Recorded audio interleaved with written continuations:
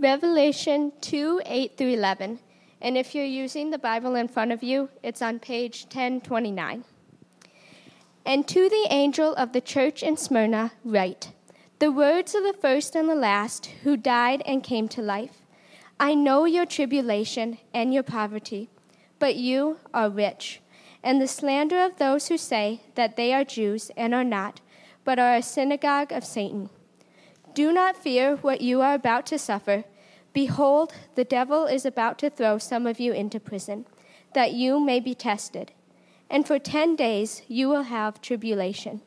Be faithful unto death, and I will give you the crown of life. He who has an ear, let him hear what the Spirit says to the churches. The one who conquers will not be hurt by the second death. Let me encourage you to go to that text that was just read in Revelation chapter 2. We're continuing our series in Revelation on the seven churches, the letters from Jesus to the seven churches. Last week, we began by looking at the church at Ephesus, and this week, the church at Smyrna. As you can see from the reading that was just done by Stephanie for us, this text, you know, one of the things that Jesus talked about there was that there was going to be tribulations, that there was going to be persecutions that this church was going to experience. And if we were to look at the church today, we would see that that is happening.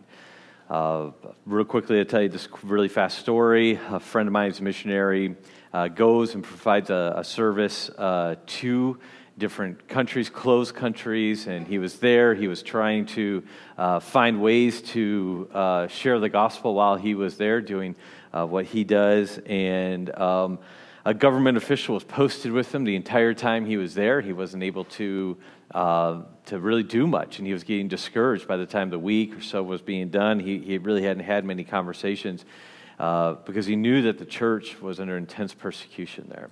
But then there was a guy there that was helping him out there, a national, and for about a period of 30 seconds or so, the guard left him, and this national helper turned to my friend and said, "Hey, just so you know, we are persecuted, but the church is alive here." And then he went back to his work, and the government official came back in. That was the only conversation he had.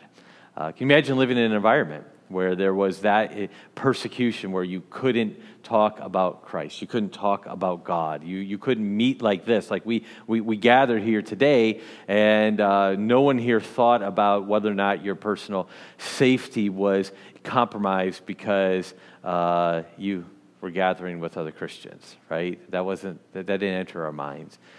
Yeah, what did persecution look like for this church here? Well, just to give you a little bit of idea of, because when John was writing this vision that was given to him, this was around 90 AD, and so there was quite a bit of Roman opposition and persecution that was happening, and it was ramping up, particularly under the emperor of the day. There was forced idol worship in the sense that they had to claim, anyone who lived in a Roman Empire had to claim that Caesar was Lord. And so this would be that once a year or so that there would be festivals and things like that. But then they would offer incense, and they would have to say Caesar is Lord. And then you'd have to get a certificate that would prove that you made this offering and declaration of homage that you had done. And you had to have that, right? Okay, and so this became an issue for Christians. Now, it really wasn't so much about a religious declaration that the Romans were after. They didn't really care about that. They didn't view that in terms of religion. They viewed it in terms of allegiance. And so when they were saying that you have to say Caesar is Lord, it was more of a political affiliation. But even so much, though, this was too much for the Christians of the day to handle, because only Jesus is Lord, right? Okay, and our ultimate allegiance is to Him, not to any human. And so there was this forced idol worship that they were dealing with at this time here. But also, and you noticed in the text that was read, it says that there was slander in verse 9 of those who say that they're Jews and are not. I may talk a little bit about that later on, depending on how the flow of the message is going. But if you wanted me to talk more about that, I can talk to you afterwards if I don't get to it. But I'll say this, though, is that there was intense opposition from the Jewish community that Christians were experiencing at this time. They simply hated Christians. And we see themes of this, of Luke records that in Acts for us, okay? And we went through a study of Acts, and maybe you remember some of that. But if you want to see that play out, go in the book of Acts, and you can kind of see everywhere Paul went, particularly, that there was this opposition that was being stirred up, and there was lots of jealousy that was talked about there. There was instigation. There was even the point of, in Thessalonica, that we read about in Acts chapter 17, that there was a mob that was hired to go after the Christians, right? Okay, and so there was this intense hatred there. And by the Jewish population, Jewish leaders. And so this is what the church of Smyrna was going through. But then there was also economic hardship there. It says, I know your tribulation and your poverty there, it says there. And really what that's most likely referring to is that because of the stand they were taking following Christ, work opportunities were drying up. There was oppression economically that they were feeling because of their stand for Christ, that they were losing jobs, they were losing opportunities to work. And so what Jesus here is saying is, I know your poverty. Even though you're rich in me, he's saying, but he says, I know your economic hardship here. And so this is what's going on. And incidentally, this is something that other parts of the world are feeling right now. Our brothers and sisters in India, when we go there, one of the things that I learned that they have to do is, when they're looking for work and finding a job in India is difficult, you essentially have to hire somebody to find you a job, because there are so many people living in the country and so few jobs. And so you have to put as much information on there, as many certifications and things like that you have. And this is why you'll talk to someone and they'll have a certificate in engineering and in journalism and all these different things that seem like they don't even relate to each other. And it's because they're trying to cast as wide of a net as possible. But one of the things they have to put on their application, on the resume, if you will, is they have to put their religious affiliation on there. Can you imagine that? I mean, here is that's a big no-no, right? If you're in charge of hiring people, think, for those of you who are in charge of hiring people, think about what type of trouble you would get in if you're like, okay, and by the way, one last question, what religion are you? Because that may have a factor here, right? We just cannot do that here, but our brothers and sisters in India do, and this is a major hurdle for them, particularly for new believers. Do they check the box of Christian or not? Because they know that most likely, if they check the box of Christ follower, application goes to the bottom of the stack. And so while you and I have a hard time maybe understanding this is exactly what the church of Smyrna was going through. They were going through these different types of persecutions, and we can list more of it, but that gives you a good idea of maybe what the church was going through. So that raises the question here is, should we deal with and respond to persecution, okay? Now, it's hard for us because we got to put ourselves in this situation, because we really haven't experienced it to nearly the degree that this church has, but one day we may, right? One day we may. And this is a very important question for us to wrestle with today. So how should we deal with and respond to persecution? This is the answer that I hope to unpack in the next few minutes. To endure persecution well, we must listen to Jesus' words of comfort, follow his clear instructions, and rest in his promises. And I believe we get each of those from this text of Scripture here. So to endure persecution well, we must listen to Jesus' words of comfort, follow his clear instructions, and rest in his promises. Let me pray and ask God's blessing as I begin to teach here, and then we'll dive in. Father, I ask that I would communicate in a way that is accurate to the text, that is helpful, most importantly, that's led by your Spirit. God, I pray that I would know how best to communicate this text of Scripture, and I pray that your Spirit would use it to cause us to be more ready for persecution, to sympathize with our brothers and sisters who are currently going through it, and I pray that we would be very sensitive to your Spirit's leading during these next few minutes. So thank you. Thank you that we have the opportunity to open the Scriptures, and when we can look at this text, and I pray that everything is done for your glory and for your honor. In Christ's name we do pray. Amen. So first of all, if we're going to endure persecution well, we need to listen to Jesus' comfort, his words of comfort here. You see this? He says in the first two words of our text, or verse 9, he says, I know. And he says, I know your tribulation and your poverty. Now, I think it's really important because for Jesus to say this is because trials feel incredibly lonely. They just feel intensely, incredibly lonely. And so that's why when someone says, I know, and you know that they're telling the truth, it's indescribably comforting, right? And people, as much as even if you go through a similar situation, every trial is unique in some way because all of our lives have unique characteristics and things that are going on in our lives, right? And so everything that happens to us, it's very unique in many ways. And when we're going through a difficult time, as much as people try to help us, it still always feels lonely, right?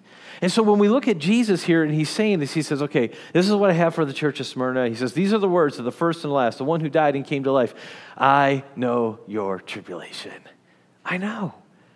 And this really helps with the loneliness here. And so when there's a couple ways to look at this word this concept of Jesus knowing. Now I just want to share these two of the concepts here, if I could, in the next couple of minutes here. And the first of all is that when Jesus says I know, he's talking about awareness, first of all, on a base level, right? He says, okay, I'm aware of what you're going through here. Now, why that's encouraging is because many times people are just simply oblivious to the suffering that we're going through. Now, that may not be any fault of their own. I'm not saying that as a condemnation towards those people, but what I'm saying is that sometimes most people just don't even know what is going on in people's lives. Now, as a pastor, I have the opportunity to kind of get involved in people's lives much more than many other people. But even for me, who I know a lot about a lot of people because I spend lots of time talking with people, the more I talk with people, the more I realize how little I actually know about them. We tend to be private people, and I'm not saying that there's anything wrong with that, but I'm just saying that the difficulties that you're going through, and none of us wants to be known as a whiner, a complainer, and so we don't really talk about our problems a lot of times, and you see this all the time, right? You come into church and you say, "How you doing? Good. How you doing? Good." Formalities over, moving on, right? Okay. If someone says, "Hey, how you doing?" You're like, "Man, this is a terrible week." Uh-oh. How do I get out of this conversation now? Uh-oh, they were honest. I'm not used to this. Now, maybe you don't think that, but the reality is that we're not used to people always being, sharing everything with us. But when someone says, I know, I'm aware of your circumstances, that is comforting. I've mentioned that there's persecution happening to Christians in the world today. According to one study, every day, 13 Christians worldwide are killed because of their faith. And every day, 12 Christians are unjustly arrested or imprisoned because of their faith. And at the same time, every day, another 5 are abducted. And this is according to the 2021 World Watch List. According to that list, there's 309 million Christians living in places with very high or extreme levels of persecution. That's up from 260 million last year. So 309 million brothers and sisters in Christ that we have estimated they're living in extremely high or very high or extreme levels of persecution right now. Some of the countries that top the list you would understand. We would have North Africa, you would have Afghanistan, Somalia, Libya, Pakistan, and the list goes on and on. India is also in the top 10 countries. And so we have brothers and sisters that are going through this right now. You know what's going on in Afghanistan right now and how that exit has really caused some difficulty, and we know that what's caught up in that are Christians right now. Jonathan Leeman is an author who I respect, and I've read a few of his books and things like this, and he tweeted this out this week here. He said this was an email that he received from a friend in the Middle East regarding pastors and Christians in Afghanistan. This is this past week, just a couple days ago. Here's what he got sent to him. I just want to update you, our guys did not get out. He's talking about pastors and Christians in Afghanistan. They are in real danger. I am devastated. They are in a hellish nightmare right now. Prayed with them last night, wept as I thanked them for their lives and faith, working on options to get them out now. But ultimately, their hope is in the Lord. They're desperate right now and have communicated directly with me that the Taliban are looking for them. I can't believe any of this is real. Lord, have mercy. Pray for them in the days ahead. They are in hiding. Pray for that and that the Lord to make a way. That was just a few days ago. And Jesus says, I know. Jesus says to these pastors that are hiding this very moment, he says, I know. I'm aware. And that has to have some level of comfort, that the God who they serve is not abandoning them. And the God who they serve, while we may not understand all the details, the God who they serve is not saying, whoa, wait, that happened. Oh, man, how did this happen? He says, I know. That has to be incredibly comforting to him. But not just in terms of awareness, but when we look at the idea of Jesus saying, I know, it also, in Jesus' case, he's also speaking from experience here. It's not just that he says, okay, I know what's happening to you. He says, and this is what would be comforting to those pastors in Afghanistan hiding right now, is that he says, I've experienced what you're experiencing. I know. I'm not just aware of it, but I've also experienced it. So when someone has gone through a situation ahead of you, it is incredibly comforting. And I think of times in my life when I was going through things that were difficult or a chapter that might have been difficult. And if I had someone that walked a path ahead of me or experienced it ahead of me, it was incredibly helpful. I think of maybe notoriously difficult classes in seminary or college. That, I have a professor that was notoriously difficult. And so I've talked to a student that was one of theirs beforehand and say, hey, how did you get through this class? And they would say, okay, here's the deal. This is what they're really after and everything. They walked a path ahead of me. It was very, very helpful in our adoption journey. Even maybe the first day on a new job when you're just you feel like you're drinking water from a fire hose, right? And you're trying to get everything in, and you have someone come alongside and you say, okay, I know, here's my experience. I remember what it was like on my first day. It's okay. You don't need to worry about this right now. Just focus on this. It's incredibly comforting to you. This is why support groups are a huge help. And so when people are going through a difficult situation in life, if you can get with other people that have walked that path, that's extraordinarily helpful. You see, Jesus experienced what was in the future for the church of Smyrna here. He had experienced everything that he talked about. Jesus experienced the economic hardship that he talks about here. Jesus says he didn't have a place to call his own when he walked on this earth. And we know there's some anecdotal evidence that Mary and Joseph were not wealthy at all. In fact, we just look at the type of offering that they offered when Jesus was first born there. It was for the poorest of the poor that they offered. And so that there's good indication there then that they had no money. So Jesus had very little growing up. And then there's good indication that at some point along the line, after Jesus turned 12, but before he began his earthly ministry, Joseph dies. And so he's essentially growing up in maybe his teen years without a father. And so he was taking on family business most likely. And it would have been an intense economic struggle for him in his life. So Jesus, he looks at them and he sees their economic hardship and he says, I know, I've been there. And so if you're walking this path right now where you have economic hardship or something, now this is particularly tied to persecution. Most of us aren't in that situation, but still, the principle is there that Jesus looks at you and says, I know, I've experienced. And not just that, Jesus experienced slander from those who should have supported them. When he says that these aren't really Jews, these are people that in Romans chapter 2, I won't take time to turn there, but if you're taking notes, just write down Romans 2, 28 and 29.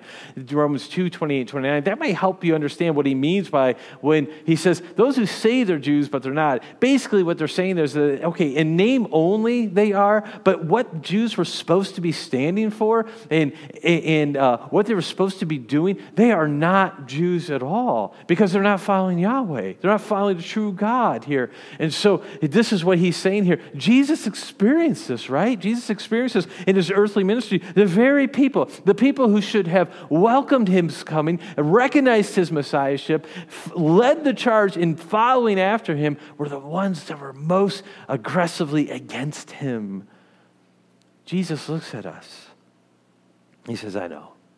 So whatever circumstance you're going through, Jesus can say, I know. And so when I look at this circumstance in Smyrna and all these churches that he's writing to, and when Jesus says those two words, I know, when you read through Revelation 2 and 3 from this point hereafter, I hope that you always just pause for a quick second after you read, I know.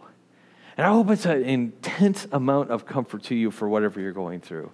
So, if we're going to endure persecution well, the first thing we need to do is we must follow or must be comforted by Jesus' words. The second thing is, I believe from this text, is we follow Jesus' instruction. We should follow Jesus' instruction here. There's two commands that he gives, one in verse 10, both are in verse 10. And he starts out by saying, do not fear or fear not. And so this is the first part of Jesus' instructions. He says, fear not. Now, we tend to fear the unknown, right? And so if there's something that we don't know about, that's a lot of times that causes some anxiety in our lives. And we don't know how something's going to work out. It's the unknown, and so there's some fear there. And as I mentioned earlier, it's helpful when someone who's walked a path ahead of you and tells you not to be afraid. Yeah, I gave you an illustration earlier about taking a class or starting a new job or something like that. It's a very similar point. Maybe when it's the first time as parents and you drop your kids off for school for the first time and you kind of walk away and you leave them there and you're like, here we go. Next, 12 years of our lives, here it is. Maybe there's some anxiety in that. I don't know. I remember hearing a story about a young boy who was on an airplane and they hit some turbulence, right? And the plane's starting to bounce around a little bit. Maybe you've been on a plane with some of that before. I know I have. And you're going through it, and the boy was bouncing up and down, and he was starting to get a little nervous, right? He's saying, man, I don't know about this. And he's starting to get scared, right? And so he looks over, and there's an older gentleman sitting next to him, and the man looked down and could see the fear in the boy's eyes, right? And so the man looked at him and says, "Isn't this fun? Isn't this fun?" With a big smile on his face. As the story is told, the boy began to get calmer at that moment because he saw someone else. The man says, "I've been on a lot of these. This is a lot of fun." He saw that the man had experience. He saw that the man had gone through a circumstance like this before, and he was basically telling the boy, "You don't need to be afraid. It's okay." That's the same thing with Jesus saying he's been through everything that we can imagine, even death. And he says, you don't need to be afraid. So the thing that most humans fear the most is death, right? Because, we don't know what it's like. It's kind of an unknown for us. But the one who has walked that path already, the one who has already done this, remember in verse number 8, he says, the one who died and came to life. He says, I've gone through death. So the worst thing that this persecution can bring you is death. And he says, I've been through it. I'm going to tell you, you don't need to be afraid. And so if we're going to endure persecution well, listen to Jesus' words of comfort, but we follow his instructions and say, we can't be a people that's ruled by fear. And we have to be a people that says, okay, we're going to follow Christ, and we're not going to fear what things may happen in this world. Because what seems incredibly long to us in this life and all the trials and circumstances and things like that, James describes our entire lives as a vapor. Have you ever done that? You blow a match out, you light a match, you blow it out, and there's lots of smoke at first, and it goes up. The other day I was in my office, I have a candle on my desk when I'm studying, and I have it there, and I blew it out, and I just watched it for a second. Lots of smoke at first, and then it took just a matter of seconds for it to be completely gone. And my mind went to James. Our life is like a vapor, right? And so the thing that when this world feels like it's an incredibly long, and it's an intense grind, and maybe some of you have been walking through difficulties for not centuries, for decades. I don't know if anyone's done centuries yet, but decades at least. You've gone through decades. Remember, it's but a vapor. And I know it's hard in the moment. I know. But then this is why we look at what Jesus says. He says, I've been through it. I know it. Fear not. Fear not. When we look back, when we get to eternity, I've mentioned this before, we're not going to wish for easier times. We'll be thankful for the hard moments. We're going to be grateful they went through that. And just think about it, like for you, maybe you had a difficult childhood and things like that. You understand how those moments shaped you. And now you wouldn't want to go back and repeat them. And there was a lot of negative to it. But you also see how it shaped you. The same thing is true when we get to heaven, when we get to our new life in Christ. We're not going to look back and say, boy, I wish we'd had an easier life. We're going to be grateful for the hard moments. So don't fear is what he says, first of all, in his instructions. But there's a second command in verse 10. He says, be faithful unto death, and I will give you the crown of life. And so we're to be faithful unto death. Now notice, and this is encouraging to me, he didn't say be perfect. He said be faithful. And there is a difference, okay? We can be faithful, and part of faithfulness is recognizing our sin and repenting of our sin and asking God to forgive us our sins. And we're all going to do this, and we all make mistakes, right? We all sin against God, even after we're Christians, right? And we do. In fact, the longer we become a Christian, the more aware we should become of our sinfulness. No one's perfect, and even though we try so hard, we fall short. But faithfulness says we're depending on what God has commanded of us. And he says, if you confess your sins, he is faithful and just to forgive us our sins and to cleanse us from all unrighteousness. And so we sin, we ask God to forgive us, we grow from those experiences, and we move on. We're faithful unto death. So we're going to be faithful when persecution comes, because I got to come back to what this text is specifically about. It's specifically about a church that's going to walk through intense persecution. And so how do we do this? How do we respond faithfully to persecution? Well, there's actually options here. I think it's appropriate to pray against persecution. We see this in Jesus' prayer in the Garden of Gethsemane when he says, God, he's contemplating his humanity. He's about ready to die, and he's going to take on the sins of the world, and the Father's going to turn his back on him. And what did he pray? He says, God, if there be any other way, make it so. Nevertheless, not my will, but yours be done. I take that example with such encouragement that we don't have to like our circumstances. And we could even ask God to change our circumstances. But what comes wrong when we demand that God does and we hold it against him if he does not. You see, what Jesus modeled for us in that prayer is he says, here's my desire, Father, but I'm going to submit to your plan, knowing that you know best, even if it's against what I want.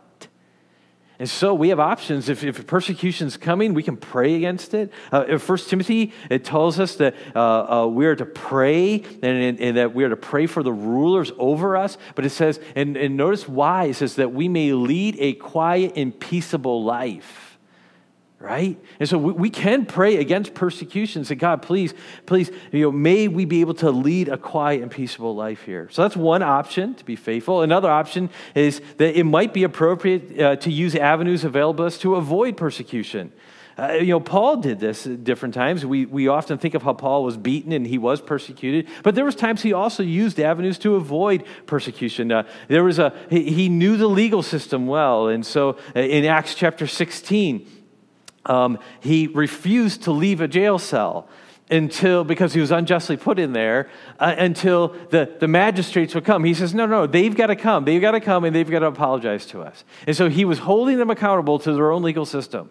And he says, listen, no, I'm not leaving here until they come and they apologize and then we're leaving there.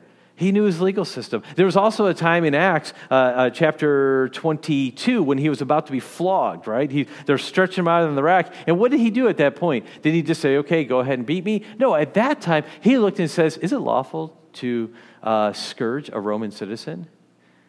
Spoiler alert, it's not, okay? And they stopped it right away. So he knew the legal system and he used it.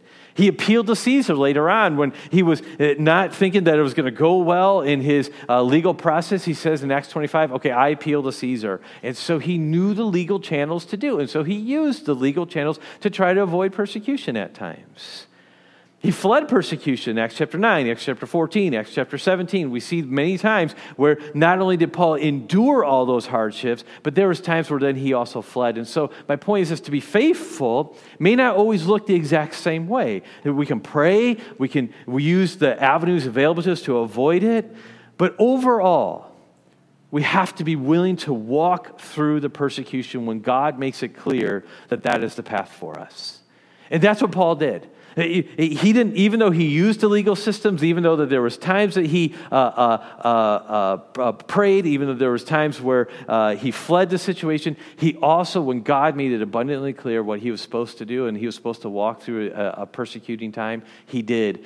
When he went back to Jerusalem, people begged him not to go. And he says, nope, God's told me to go. And he knew what awaited him there.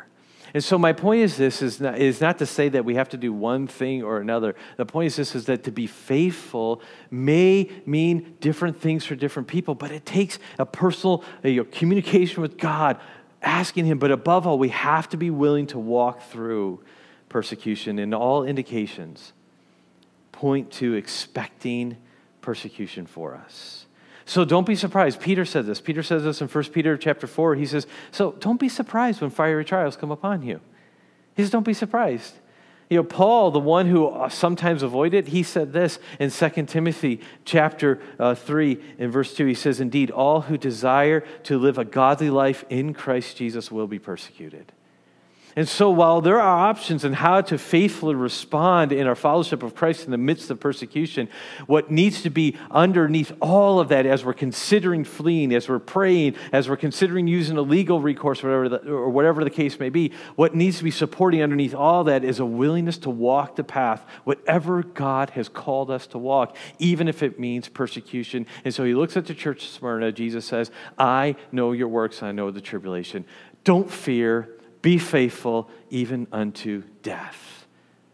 So I wonder if we're willing to do that. I wonder if we're willing to set aside fear and say, okay, I'm not going to fear whatever this world throws at us. I wonder if we're willing to say, I am going to be faithful even if it means death. So we need to be comforted by Jesus' words if we're going to endure persecution well. We need to follow Jesus' instruction. And then I need to wrap this up by talking about our third point and saying that we need to rest in Jesus' promises. Here we see Jesus saying this. He says, behold, the devil's about to throw some of you into prison. I'm in verse 10. That you may be tested. And I'll just say that phrase is helpful because it means that no trial that we go through is without purpose. Okay? He says that you may be tested, and for 10 days you will have tribulation. Be faithful unto death, and I will give you the crown of life.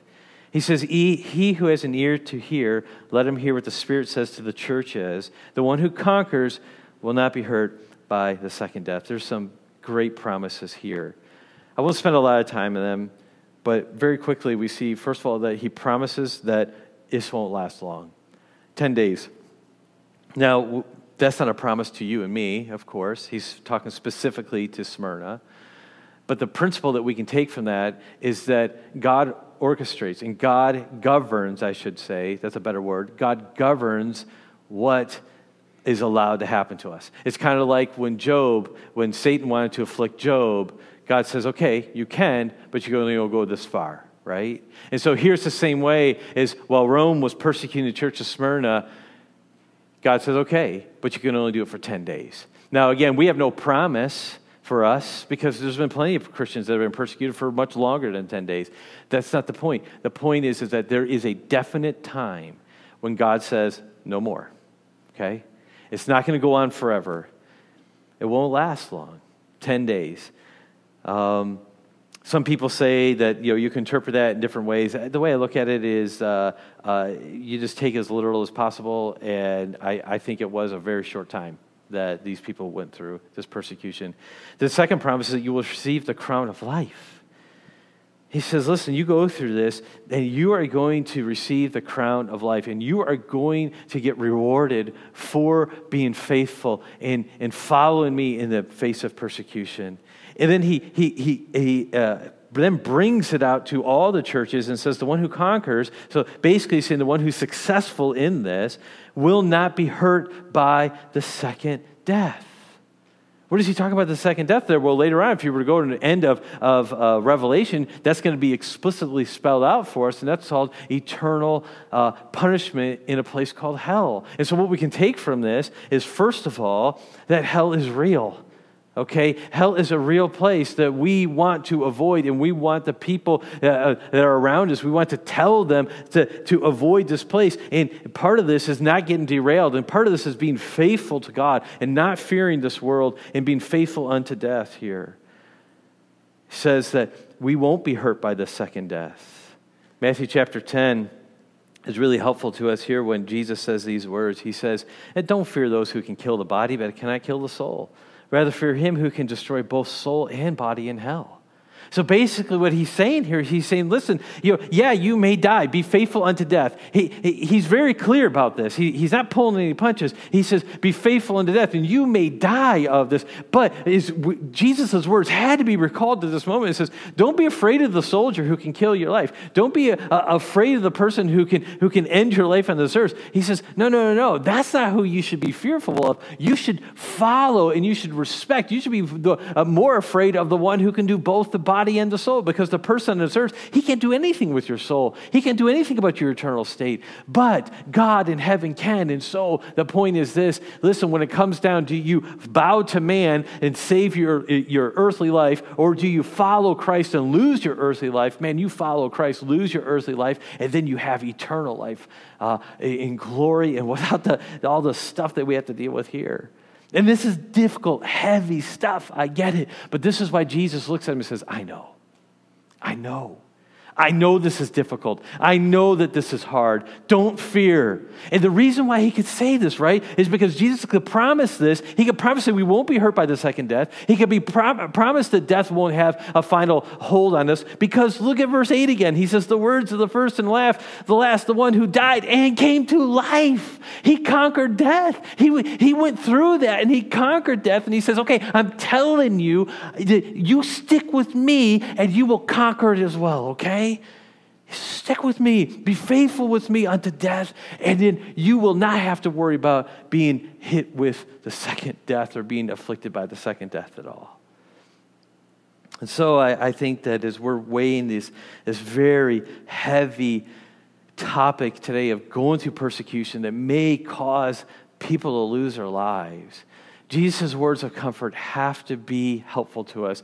His instructions have to be followed of don't fear, don't live in fear, and be faithful unto death. And then as we look at his promises, that should motivate us to follow him. And this is how we respond to trials.